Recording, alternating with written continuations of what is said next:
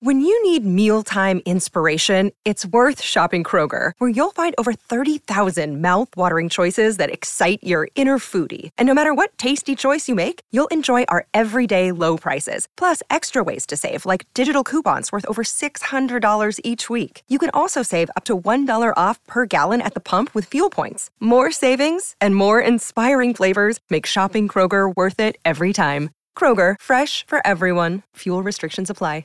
Another day is here, and you're ready for it. What to wear? Check. Breakfast, lunch, and dinner? Check. Planning for what's next and how to save for it? That's where Bank of America can help. For your financial to-dos, Bank of America has experts ready to help get you closer to your goals. Get started at one of our local financial centers or 24/7 in our mobile banking app. Find a location near you at bankofamerica.com/talktous. What would you like the power to do? Mobile banking requires downloading the app and is only available for select devices. Message and data rates may apply. Bank of America N.A., member FDIC. Good morning, everybody, and welcome to another edition of the Southern Fried Soccer Podcast. I'm your host, Doug Robertson. It is October 3rd, 2021, and last night, Atlanta United was beaten by Montreal 2-1 at Stade Saputo in Canada. The goals were scored first by Jake Mulroney in the 48th minute. A nice little goal off a very nice pass by Louise.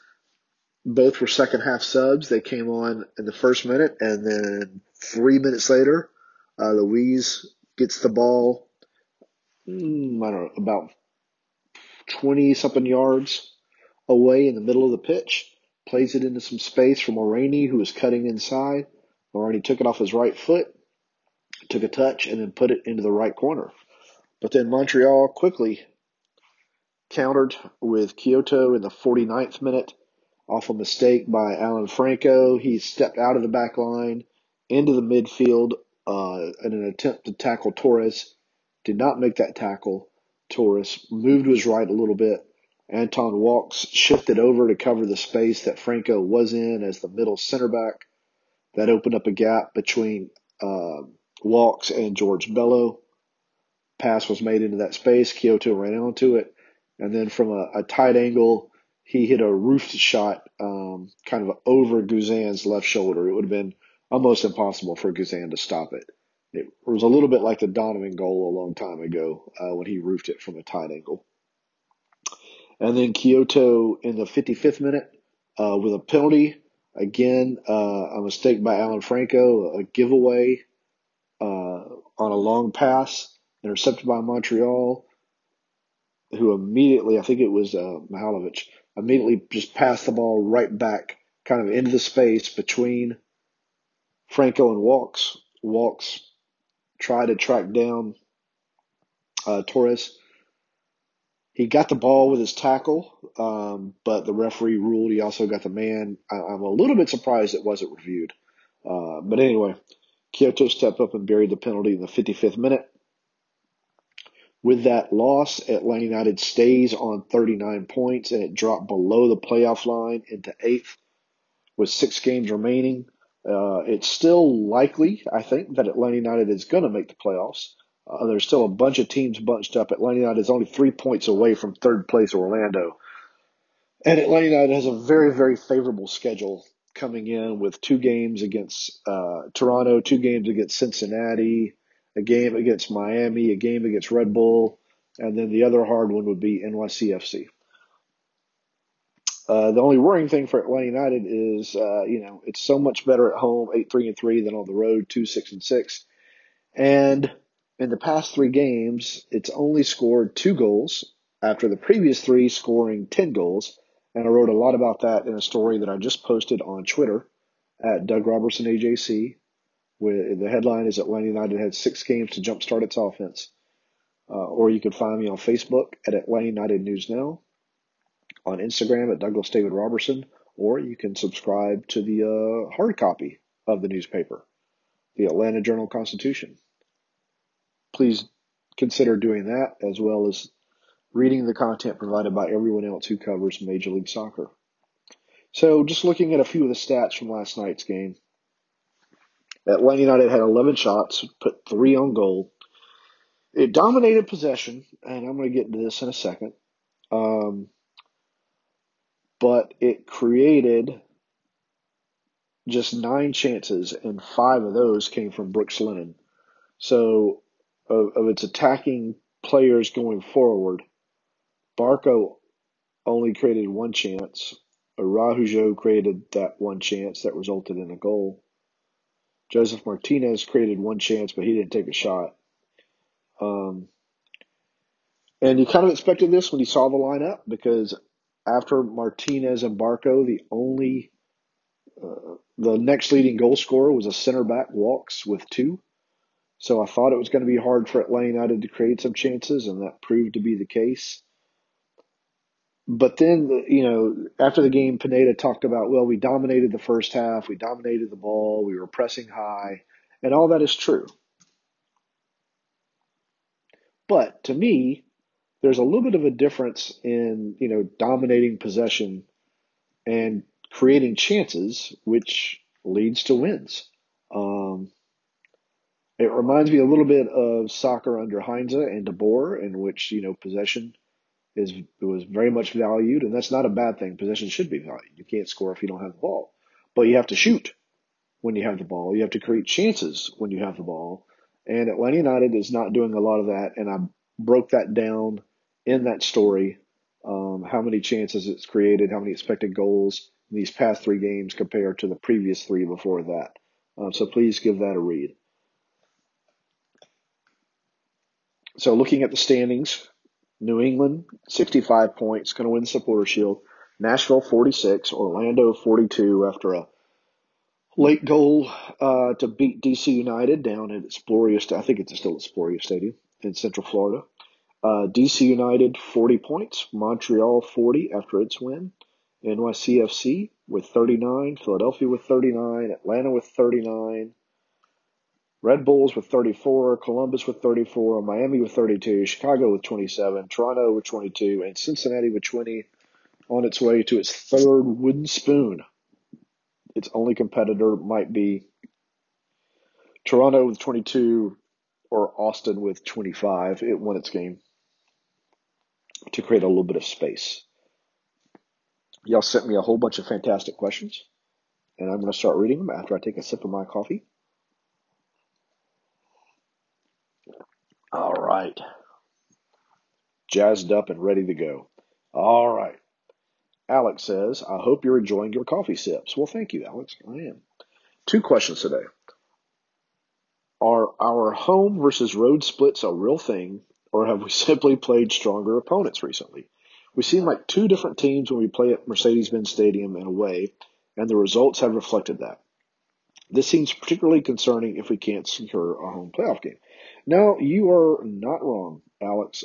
This team, in its history, has very much struggled on the road. As I said earlier, it's only got 2 wins this year. It's 2-6-6 on the road. And I'm going to look up its all-time road record here for you because it is interesting. If I can find it, give me one quick second here. So Atlanta United's all-time splits. We're reading this from the game notes. If I can find the road games here. Away, Atlanta United is respectable. It's 24, 32, and 18 on the road. The problem for Atlanta United is if it doesn't score first on the road, it is 1-26-7. Now, it scored first last night on the road, so it's actually going to be 1-20. No, I'm sorry. Yeah, I'm sorry. When scoring first on the road, it's now going to drop to 23-7-7. So I don't know if it's playing on the road or if it's just scoring first and then managing the game. And that was another big topic of conversation last night by Pineda, Brooks Lennon, and Jake Mulroney, is the need to really manage games once they have a lead. Because of those what Pineda described as silly mistakes. They gave up that lead. But again, they still weren't creating a lot of chances. And that, to me, is a little bit worrisome, only because we've seen this before under Heinze. We saw it in the final year or the final half of season under De Boer. And I don't think Pineda liked the question when I asked him about that last night. I don't think Lennon liked the question when I asked him about that last night. But my thinking is, so Miami and Montreal both play kind of packed in defenses, and Atlanta United had trouble breaking them down. They're now going to face teams that, for the most part, other than NYCFC and possibly Red Bulls, don't have anything to play for. So they're either going to come out guns a-blazing or they're going to pack it in too and try to beat Atlanta United on the counter because it is a proven formula for defeating the Five Stripes. And they've got to figure out a way to do that. And I wrote, about that in that story as well. And you've also got to figure out what's going on with Joseph Martinez. He was subbed out because of issues with his hamstring. He, of course, has had recent issues with his knees. So I think it likely improbable that he's going to play every minute of the next 6 games.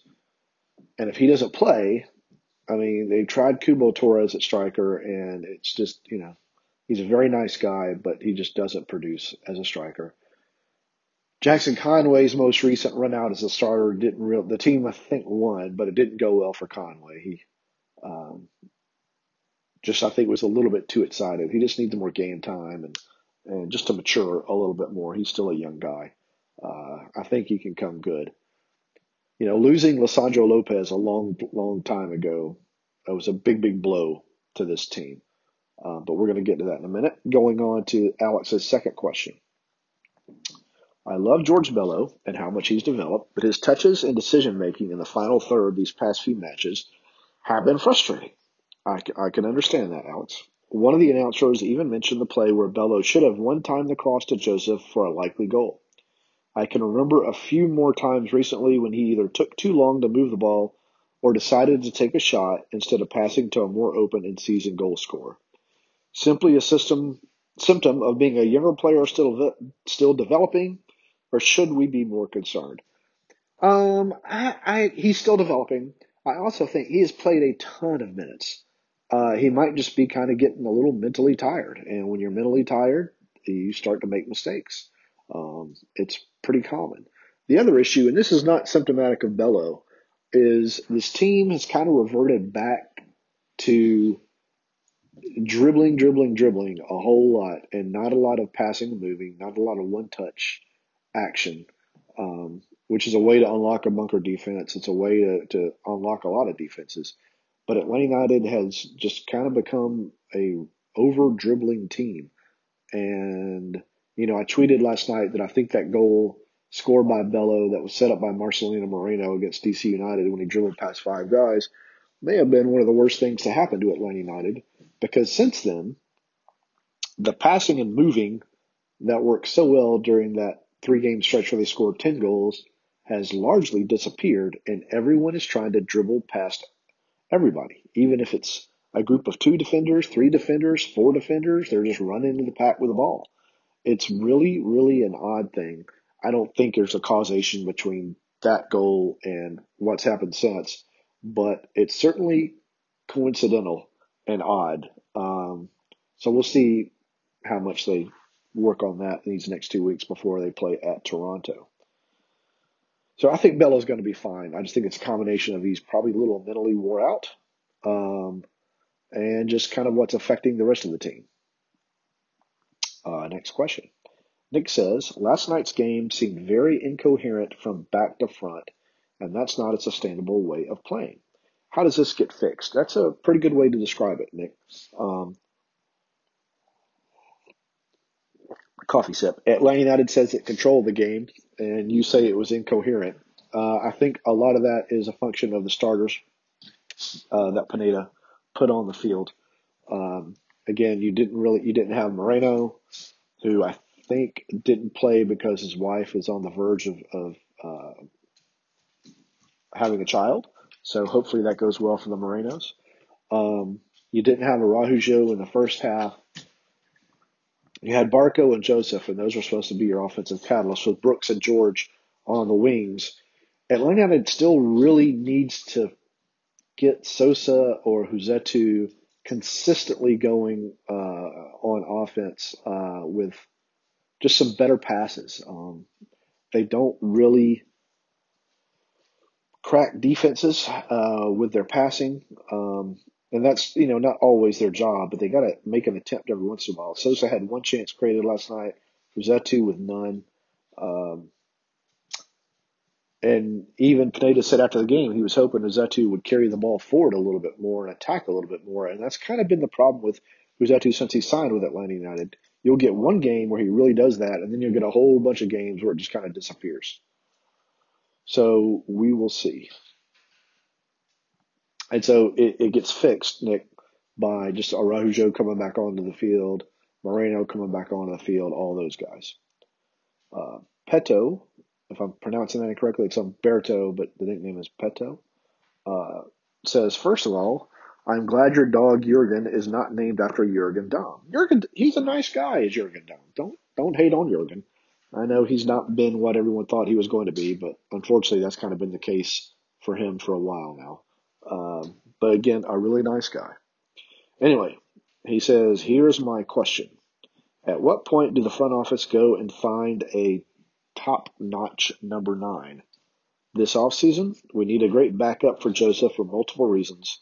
One is an injury. The other one is what if he never returns to his old self? Well, everyone's looking for strikers because you can't win if you don't score, and you got to have people that can score. They thought, as I touched on earlier, they thought they found that guy with Lisandro Lopez, or they thought they found him with Torres last year. That didn't really work out as well as they thought. Then they signed Lisandro Lopez, whose father passed away, and again, condolences to Lopez and his family. So Lopez asked to be out of his contract so he could be near his family, and then a few weeks later, he signed with another team. I don't know what's going on there, but it's true. I think the team is hoping that Jackson Conway is going to develop. They have another guy with Atlanta United 2 who could develop, or a couple of guys with Atlanta United 2 who could develop. But it's hard to find goal scorers. If it were easy, then the games would be a whole lot better. Second question, what's going on with Brooks Lennon since the arrival of Pineda? He seems to be a non-factor for the team. I don't agree with that at all. Again, Lennon led in chances created. He's probably led in chances created the past 3 games. And if I remember correctly from the notes, he's one of the team's leading chance creators. I'm going to try to look that up for you real quick. On a quick aside, if you didn't watch Saturday Night Live last night, it was pretty good. Owen Wilson, as always, was pretty funny. I'm trying to find that Brooks Lennon stat for y'all real quick in Johannes Schneider's excellent notes pack. I must have missed it. Anyway, Brooks Lennon has a lot of assists, or a lot of chances created this year. I think he's only second to maybe Marcelino Moreno, or third behind those of Barco. So no, I don't agree that he's been a non-factor for the team. Last question. And this is a question y'all ask all the time. Will Julian Gressel or Franco Escobar ever return to our team? I don't think so. We keep covering this. The team traded them for a reason. I don't think they're going to bring them back. I don't know why the players would want to come back, considering they couldn't get paid what they wanted, or at least in Gressel's case, the first time by Atlanta United. Why would Atlanta United pay it now? Franco Escobar is on loan down in South America and apparently has a toe injury that's going to keep him out for the rest of the season. It continues his unfortunate history of injuries. I don't see him coming back. And the team is deep at center back. Even if it sells Miles Robinson, it's deep at center back. I don't think he's coming back. Thanks for your great work, Doug. Time to grow your hair like Trent Grimm from The Independent. Oh, I don't think my hair would allow that. I got kind of helmet hair, so to speak. Anyway, coffee sip before we get on to the next question. You might be able to hear my dog Jurgen in the background.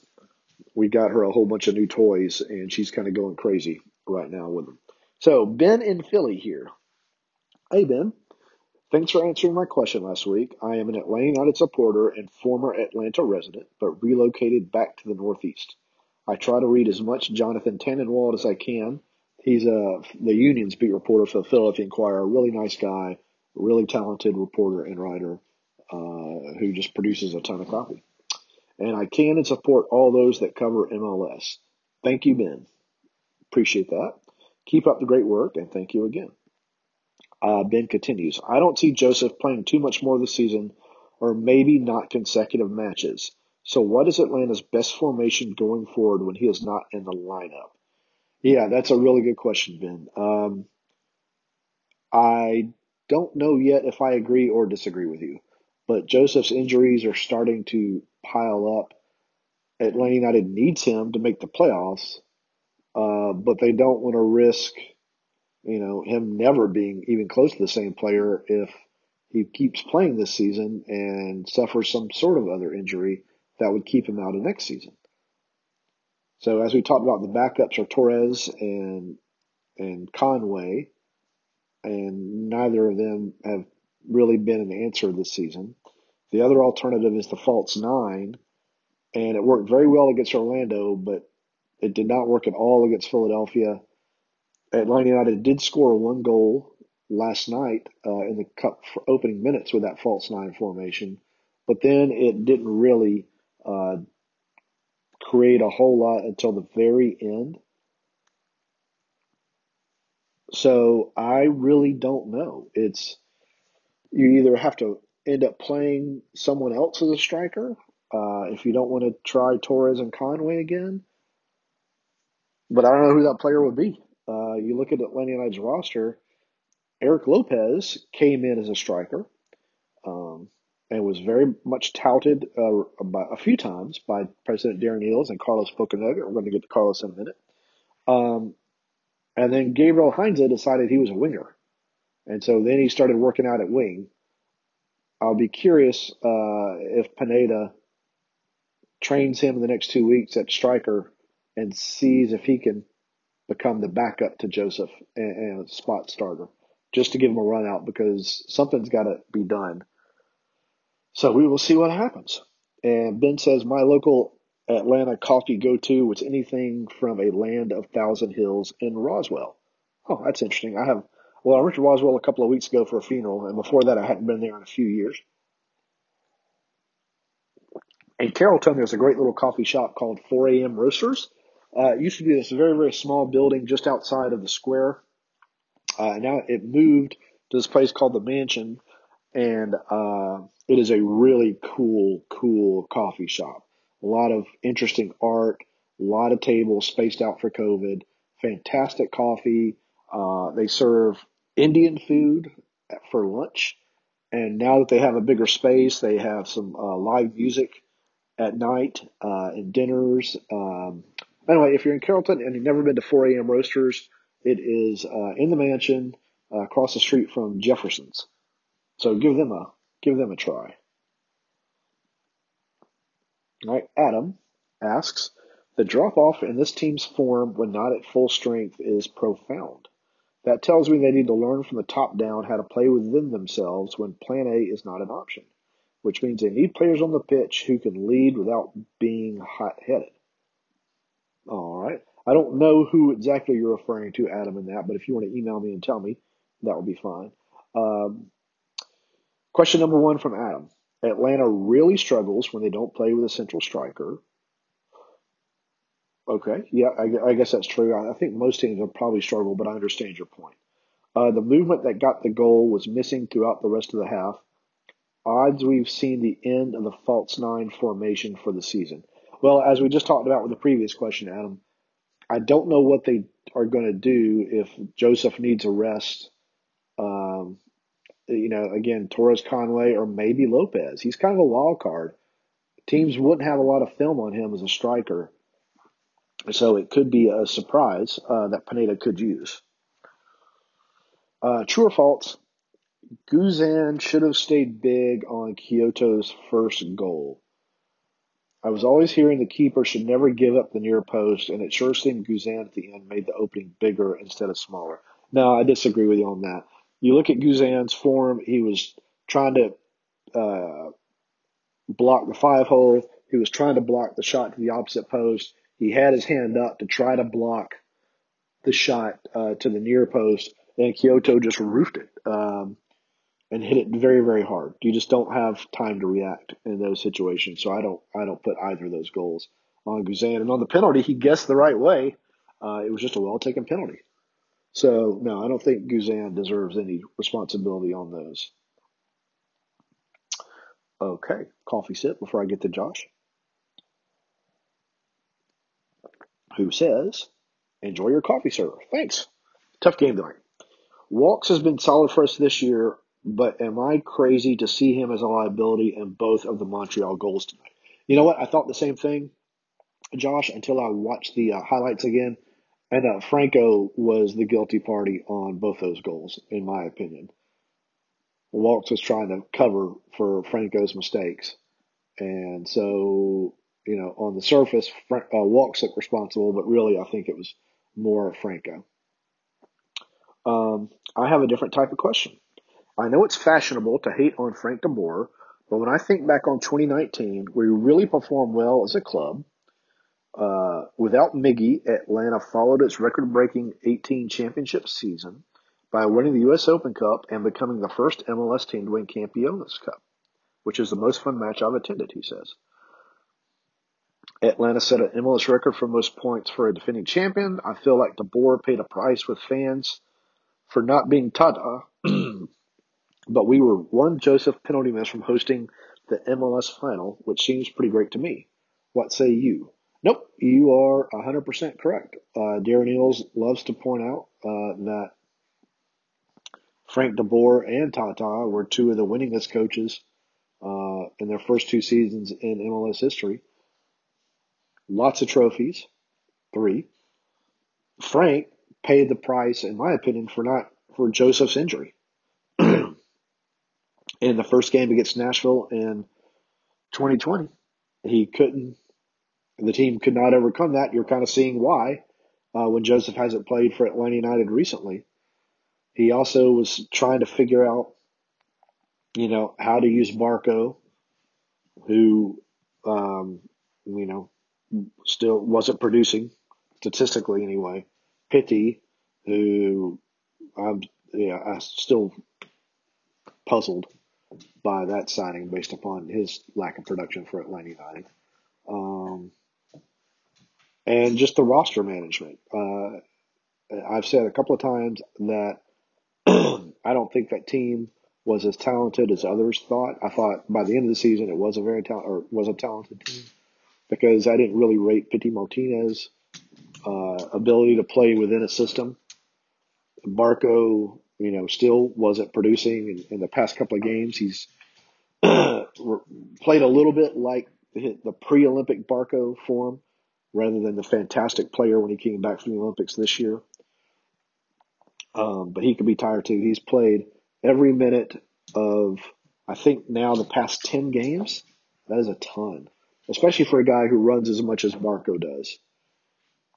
I was a little bit surprised he didn't get a break against Montreal, but then the Marino status probably affected that.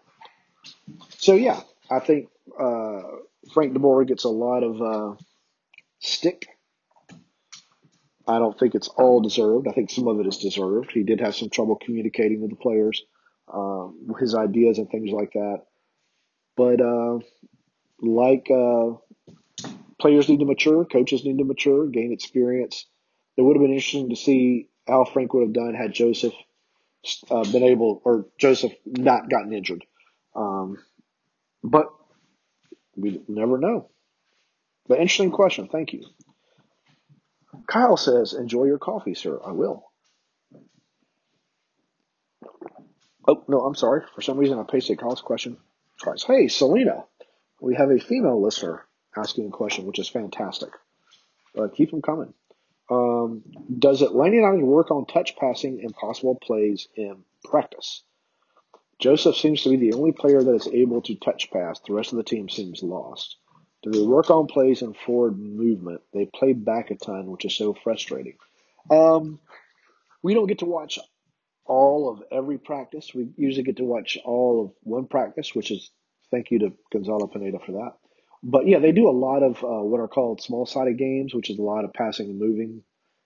And they usually end practices with some of those sessions. So they do work on it a lot.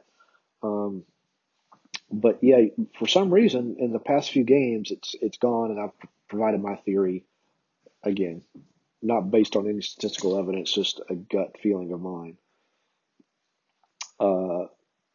But they need to do more of it. It's how you unlock. You can unlock bunker defenses or pack defenses with quick passing and moving, with crosses from wide spaces, or with a moment of individual brilliance. Now, that is the lowest probability. The other two are the highest probability. And that's what the team needs to work on, in my opinion.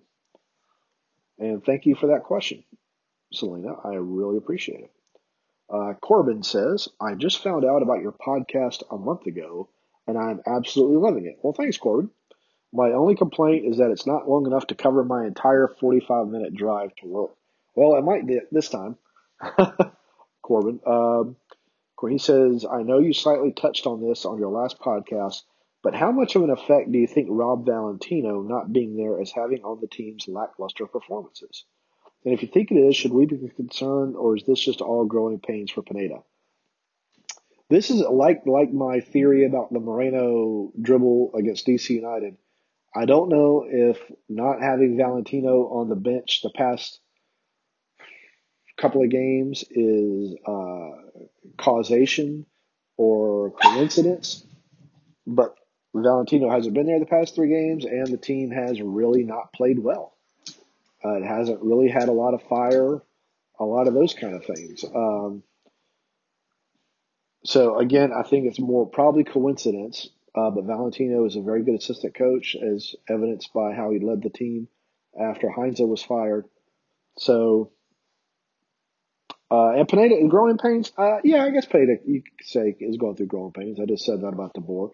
So I think it's fair to say that of Pineda as well. But he's a smart guy, and I think he's a very good coach, and I think he'll kind of get this figured out.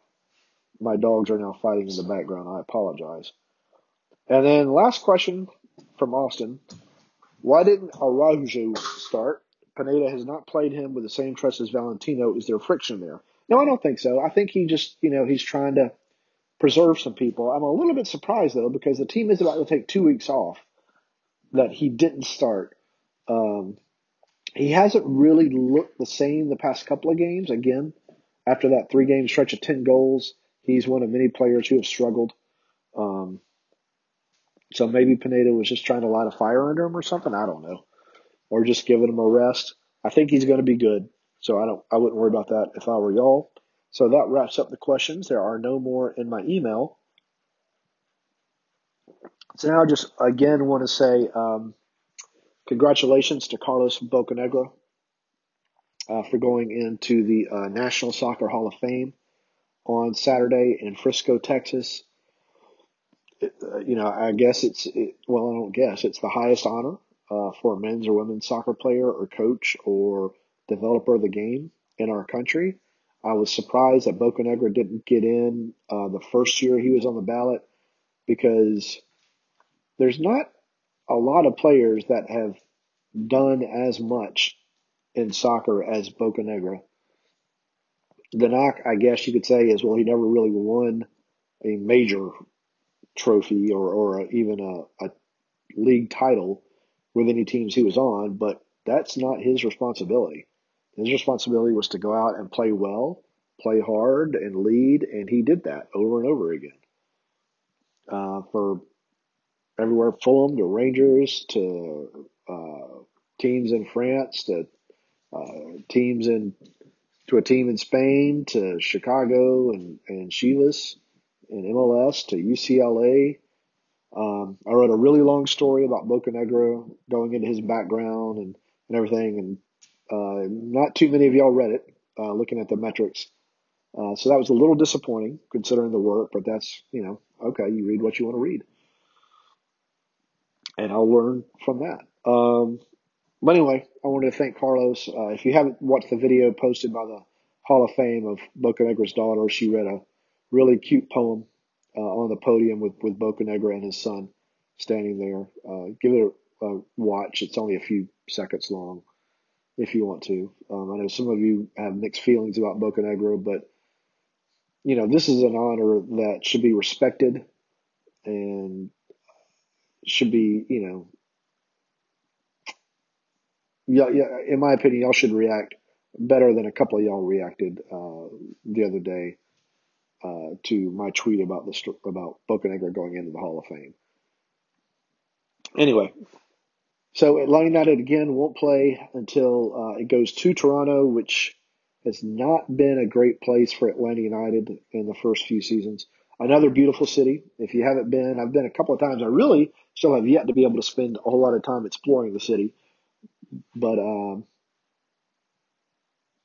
if you get a chance to go, I always encourage people to travel. And I hope you're well on this, what looks like it's going to be a rainy Sunday, unfortunately. Please get vaccinated. Next week, I'm going to do my ranking of Joseph Martinez's best goals. Sam Jones just did one. Great minds thinking alike. I texted my boss that night after he scored that goal against Miami that I wanted to do that for this week, knowing that Atlanta didn't have a game. There likely wouldn't be availability. So please look for that. It's probably going to be Tuesday for Wednesday. I'll post that. We'll see what kind of availability U.S. Soccer has. Miles Robinson and George Bello have, of course, been called up to the U.S. men's national team. Ronald Hernandez has been called up to the Venezuelan national team. Joseph Martinez turned down a call up to the Venezuelan national team because he said he needs to focus on his health, and that's totally understandable in my opinion. And so just keep, looking for content. Please keep clicking and sharing. Please follow me on Twitter at Doug Robertson AJC and on Facebook at Atlanta United News Now. I hope you and your family are safe, and y'all take care. Atlanta United 2-1 loss at Montreal. This has been another edition of the Southern Fried Soccer Podcast.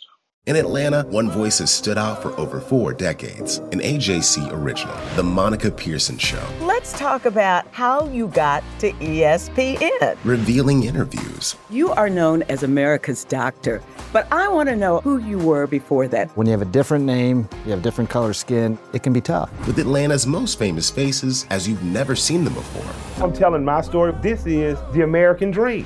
The Monica Pearson Show, streaming now on AJC.com. The AJC's trusted veteran political voices, Greg Bluestein, Patricia Murphy, Tia Mitchell, and Bill Nygut, are the essential source for Georgia politics. The Atlanta Journal-Constitution's Politically Georgia. Sign up for the newsletter, download the podcast, subscribe to the AJC.